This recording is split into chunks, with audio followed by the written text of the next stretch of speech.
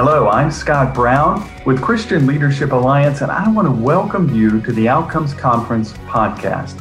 This podcast brings the kind of excellent leadership insights offered at the annual Outcomes Conference to leaders like you year-round.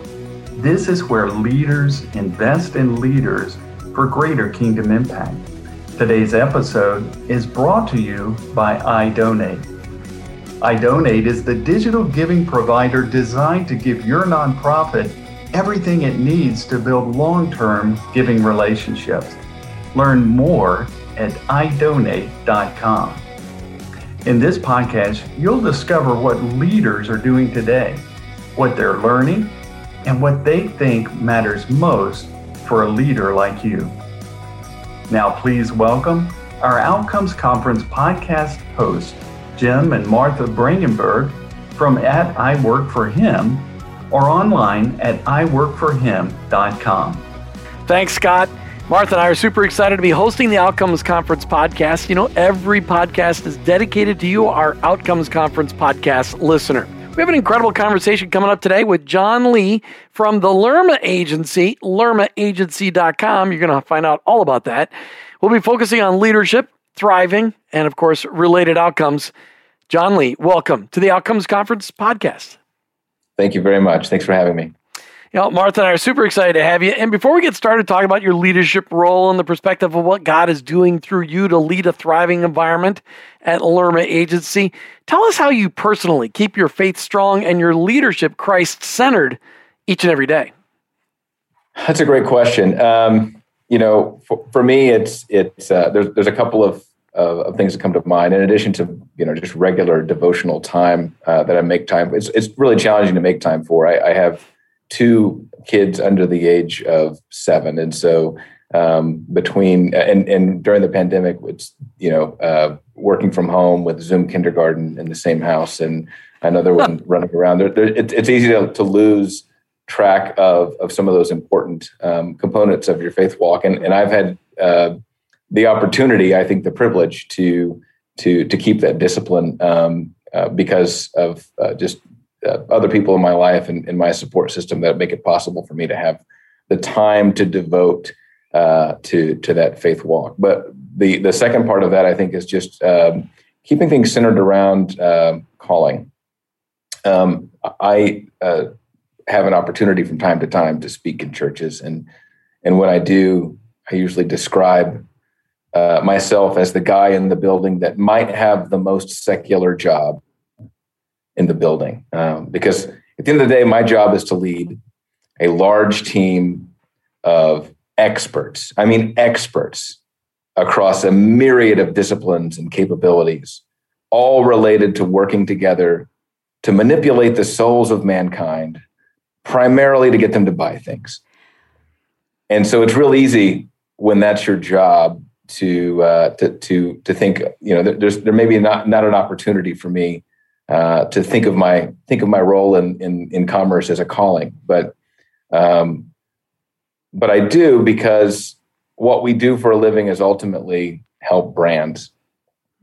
We help brands to make and communicate and keep promises well, because that's what brands are. They're promises. And it occurs to me that if a brand is a promise, then we as Christians represent the greatest promise ever made to mankind by the creator of the notion of a promise, whose entire language is promise. This is God's technology, branding. This is God's intelligence. And I have an opportunity in my role to lead a team of people in bringing that sophistication and that capability to brands that are interested in building God's kingdom on earth. And that's pretty special. And so I constantly remind myself of that with the discipline of gratitude every day. That's great. Discipline of gratitude. Wow, there were a lot of great nuggets there, and what a great perspective to have on what it is that you do each and every day. So tell us about the word thriving. What does that mean to you, or how does it look in your life? Yeah, I mean, there's the dynamic, and I think most people are probably between thriving and dying. They're probably somewhere in the middle around surviving. Mm-hmm. And to be perfectly candid, I find myself there as often as I don't.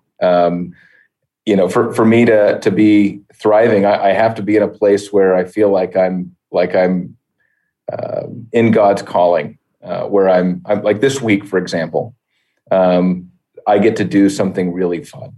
This week, I have a client, a large national brand that is investing in a evangelism campaign that's dedicated to finding people in moments of crisis and just making sure that they know that they're loved and giving them an opportunity to have a conversation. You'll never know what brand it's from because they won't put their brand name on it, but they're going to spend 6 and 7 figures a year in making sure that people feel that and know that. That's really special. I'm thriving when I get to do work like that. There are other days where I'm just, going through, personnel reviews and files and Excel spreadsheets, where I'm, dealing with headaches and client challenges and interpersonal communication issues. It's harder to feel like you're thriving in those moments. The discipline is figuring out a way to remember your calling in those moments and hold yourself accountable to the same promise, regardless of what the activity of the day is. Yet it's those even HR-related activities that truly build a thriving culture, because you're going to have to deal with people issues, because without people, you don't have a company. So how does your leadership position, why don't you describe your leadership position within the Lerma agency? How does that position enable those you serve, both clients and employees? How does it enable them to thrive? So at Lerma, I manage a portfolio of business, but then I also am responsible for our paid media teams. So anytime you spend $1 to reach a person in any number of different media, and also some creative teams and other things as well. And one of the things you have to keep in mind in our business is that you're dealing with very different kinds of human beings. All of them very good at their job, but a copywriter or an art director is a different organism than someone who, for example, does advanced analytics. They work together to achieve a goal, but their roles in the world and the way that they see the world is so different from one another. In my role in brand management, I always, it's funny when you start in the management function within an advertising agency. You go home, after your entry level job, and you visit your parents at Thanksgiving, and you have all these relatives asking. So you work in an advertising agency, right? So what do? Do you write the ads? Oh no, I don't write the ads. Oh, okay. So do you do like the photography and the filming and the art? Like, no, we don't do that. Okay, so do you decide where the ad runs? Do you do the media? No. You must be the research guy. Do you do the research? No, I don't do that either. So what exactly do you do? I found myself trying to answer this question a lot when I was 20 years ago when I started this journey, and I came up with a silly answer back then. I said, well, my job primarily is to worry about everybody else's job. And, but really what the job is it's a special kind of confluence of all of those different capabilities, all those different personalities.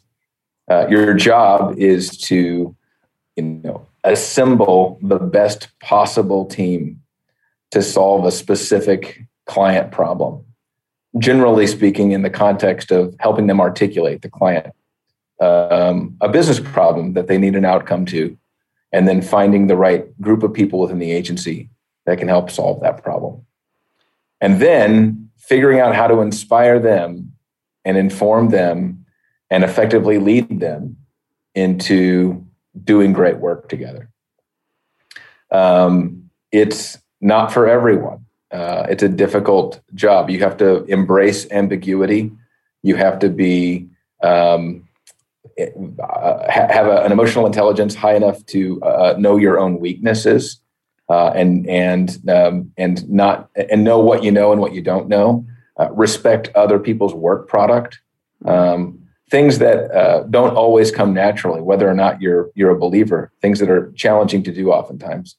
And so that's been a big part of it for me. And in my leadership style is building great teams and then expecting them and respecting their work, expecting them to do great work and then respecting their work product. When we come back, we're going to hear more from John Lee. We're going to ask him about some of his challenges and his successes over the last 12 to 18 months as he's learned to lead virtually with clients and with his employees. All of this being done at the Lerma Agency. Maybe you could check them out online, lermaagency.com. We'll be right back with more on the Outcomes Conference podcast. I'm Ray Gary, the founder and the CEO of iDonate. At iDonate, we're focused on helping you deliver great digital giving experiences that today's donors love, enabling you to reach more, convert more, and even retain more. It's a digital giving system like no other. For more information, you can find us at idonate.com. Hey, welcome back to the Outcomes Conference podcast as we talk today with John Lee from the Lerma Agency, lermaagency.com. John, the last 12 to 18 months have been challenging. That's a nice way to say it. So much has happened to all of us this last year, the entire globe impacted. What changes have you made in the last year, either professionally or personally, that helped you keep focused as you're on your mission as a leader? Well, in addition to this pandemic, my entire team switched agencies at the beginning of this year. We moved from an agency that I'd been at for 17 years to Lerma with this opportunity to bring some of the faith-based clients with me, but then also to build a practice that specifically orients itself around serving people of faith, both in the for-profit and nonprofit sector. From a work standpoint, so bringing this team along throughout that process was challenging. Joining a new agency in a time where we weren't allowed to go to the office is challenging. But probably the biggest challenge and also the most fulfilling and rewarding thing that I've experienced over the last year was serving the Salvation Army during Christmas time during a pandemic. There was a significant amount of trepidation in a number of areas. One being the Red Kettle campaign. The Salvation Army raises about $155 million in those red kettles every year. Wow. And they were looking at significant losses from a couple of reasons. One, there were a lot of retailers that weren't sure if they were going to be allowed to have kettles out in front. On top of that, even if they were, how many stores did you go into this last Christmas, right? We're all doing curbside. We're all doing, shopping online. That was already kind of a challenge, but COVID just supercharged the speed at which America adopted those new activities. And so we developed a campaign with the Salvation Army that we called Rescue Christmas. And the idea was just to get give America a call to arms. We knew and we know from the last 17 Christmases that when we ask America to serve suffering humanity, when we show them the hurt in the world, they'll respond. And America did respond. We had so many online donors. We had more digital donors online that were new, that had not given to the Army before in 2020 than we had total online donors in 2019. The outpouring was overwhelming. And it helped the Army serve in locales where they were seeing need up, 50% or more. We were seeing, we're still seeing the poverty rate is just skyrocketing. The rate at which people are going into poverty. The fastest growing segment of homelessness in this country right now is families. And there's a lot of organizations that can help. There's a lot of organizations that are doing great work to serve the poor and to serve people who are vulnerable. But there aren't really very many, if any, that have the size and the scope and the capabilities of the Salvation Army, serving in every zip code in America, and to have the opportunity to play some small role in their ability to make their mission happen was a blessing in a time where we needed to. We needed one. We needed to know that the work we were doing mattered, and God showed up. What a great thing that it was both a challenge and something that you got to see as a great breakthrough in the work that God did there. So let's talk about, is there something that you as a leader have consumed or experienced that you then shared with your staff, your teams, to help them grow as well? So a couple of things that I will mention.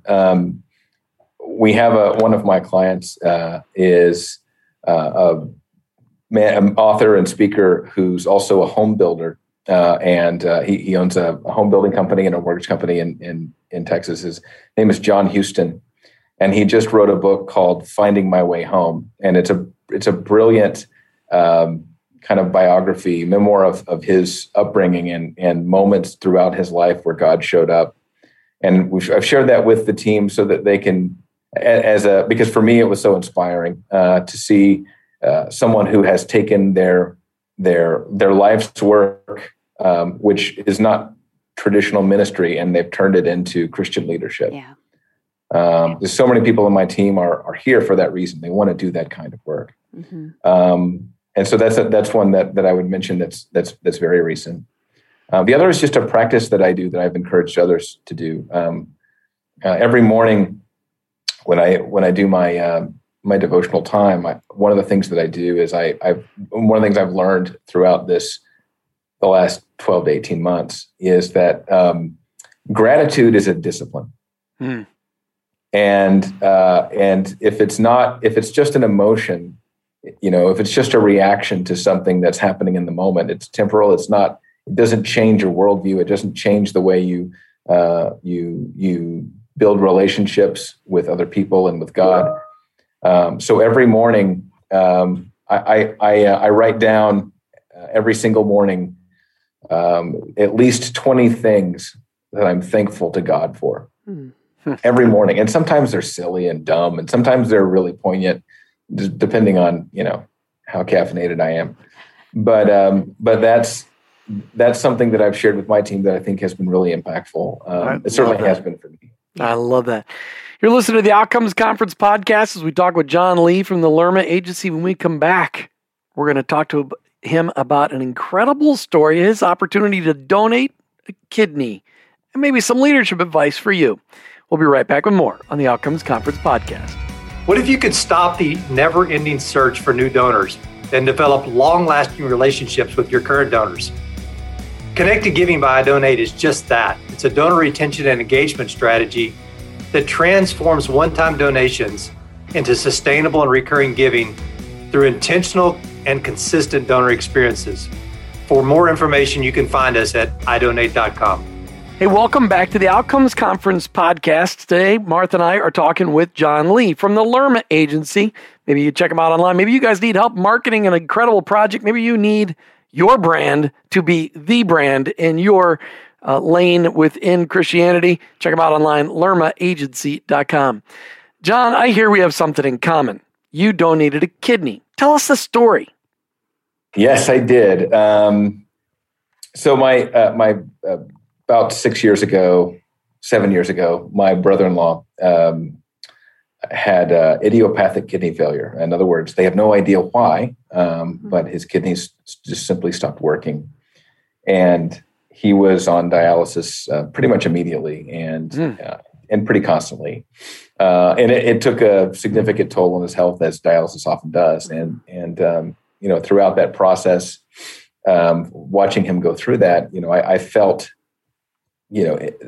as much empathy as I could for him, but I also felt maybe a tugging of the Holy Spirit that maybe I need to consider whether or not I would be right for that. So I prayed about it for about a year and consulted with my wife and my pastor and decided that I wanted to do it. And so I wasn't a match. So if you're to speak to anyone who's not in the living organ donation science realm, there's a lot of things that go into being a good match for living kidney donation. Blood type is the least of it, but there's a whole bunch of other stuff as well that I barely understand myself. So I'm not going to pretend to be an expert in. But we did what was called a paired exchange. So in other words, there was another woman in Fort Worth, it turned out, so it isn't far from me. I'm in Dallas, who needed a kidney as well. And she had a friend who was not a match for her, but she was a match for my brother-in-law. And I was a match for her. And we didn't know each other and we didn't get to meet each other for, 6 months after the procedure. But she'd been praying for, a donor. And she was a really tough match. I won't get into the details, but there were certain things about her blood chemistry and other things that made her a really challenging match. And I happened to be a perfect match for her. And so we did the paired exchange. I think she was about 1 percentage point of kidney function away from having to go on dialysis. So she never actually had to go on dialysis, praise God. Wow.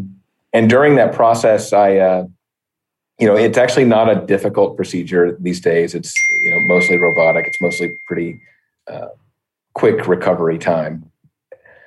But you are down for a couple of weeks, and I was, at home, and I work at a pace that's uncomfortable for any reasonable human being usually. So whenever I stopping is also uncomfortable because I'm used to just going. And so for the first week, stopping doesn't bother you because you're really kind of resting and recovering.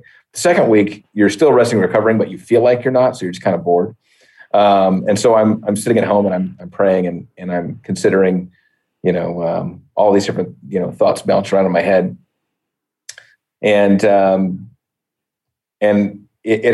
started doing a little bit of, kind of napkin math of what I've experienced and what others might experience in living kidney donation, because what I experienced for me was so fulfilling. It was a more fulfilling spiritual experience than almost anything I've done in my life.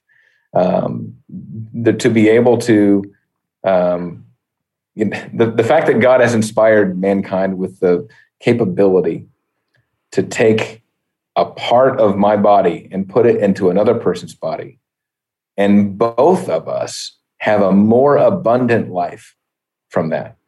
It's incredible. It's an amazing thing. And it occurred to me that, that John 10:10 idea of life and life more abundantly, like that's a thing that we are supposed to represent. When you think about the promise of Christianity, when you think about the brand that we are supposed to collectively be, to use the crass language of my trade, I can hardly think of better metaphors than this kind of procedure. And so here's the math that I did. So there's about 100,000 people in this country who are healthy enough to get a kidney donation and need one. I don't believe that every Christian is called to donate a kidney, but I bet 100,000 are. So I started this website where I tell my story and encourage others to prayerfully consider whether or not they might be called to this gift. And because here's what I know for sure. Most people won't be called to donate a kidney, which is why we're not trying to sign people up online to donate kidneys. That's crazy. What we want people to do is to prayerfully consider it, because I know what happens when you prayerfully consider something. You never get a yes or no answer. Like if you go to God and say, I'm considering this act of sacrificial generosity as a form of worship because I'm so grateful for all that I've been given, and I'm so grateful for the health that I enjoy, and I want to I want to worship you and demonstrate your love through this to others. Is this right for me? If it's not right for you, then he's going to find something else that matches that description.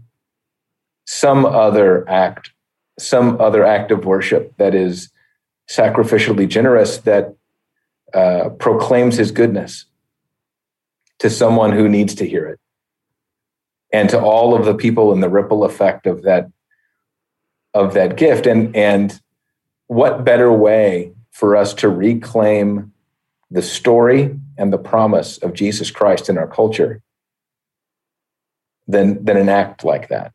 Mm-hmm. In our business, we talk about brand actions. Advertising can be powerful, but nothing's more powerful than when a brand acts. When CVS stopped selling cigarettes, that was a really powerful move from a marketing standpoint. It was the right thing to do for their brand. But what is it that we can do that are actions that demonstrate and communicate in a way far more powerful than anything we could say or write? Let me ask this one last question because we need to be done. You've stated that, there's, as you said, 100,000 people right now need and qualify to get a kidney, but there's not enough donors. And you just said people should consider, they should prayerfully consider it. I consider the donation that I got to do, and I got to direct donate to a friend, which was an incredible honor. I consider it the greatest Christmas gift I ever got was to donate my kidney to my friend. I thought 2 weeks. I'm glad you thought 2 weeks was a long time. I was at 5 weeks and I came back to work, but okay.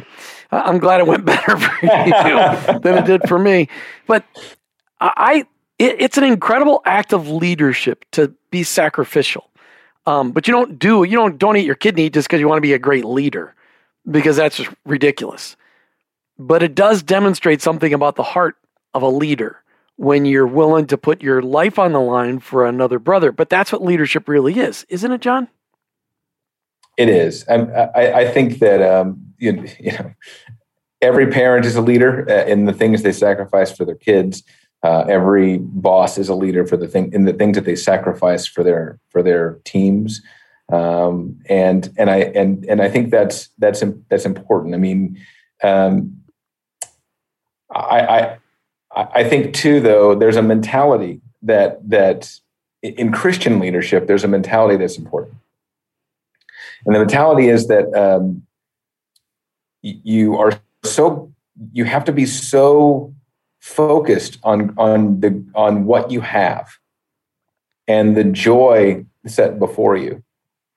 You have to be so full of gratitude for the blessings that you've experienced that sacrifice is that you often confuse, or not confuse, but maybe you can't tell the difference between sacrifice and fulfillment because they're so related to each other. And I don't think I can feel fulfilled without some of the things that cost. Mm-hmm. And quite frankly, this may put a plug in for living kidney donation. I mean, I don't take ibuprofen anymore, and I have to drink more water, but that's pretty much the only difference in my life. Honestly, guys, like these days, if you think that this might be for you, I would say reach out to me through the website, and I'll walk you through the process. It's actually a lot. It's not that hard. In my experience, it does take a physical toll for a little while, but two things I'll tell you for sure. Number one is you get back to if you're healthy enough to donate a kidney, and they will make sure you're healthy enough. Yes. You'll recover quickly, and you won't have any significant long-term lifestyle changes or impact on your lifespan. And number two, everybody's going to treat you so well for a few weeks there. They're going to buy you food and come get you stuff. You're not going to. You get a nice little honeymoon period there at the beginning. What's that website, John, that you set up personally to promote this? It's called usforthem.org. Usforthem.org. We're going to have to talk about that offline. Thank you, John Lee from Lerma Agency, for joining us today on the Outcomes Conference podcast. Thank you. It's been great. And to you, our Outcomes Conference podcast listeners, thank you for joining us. We pray the podcast inspired you to think higher and deeper about thriving for a greater kingdom impact.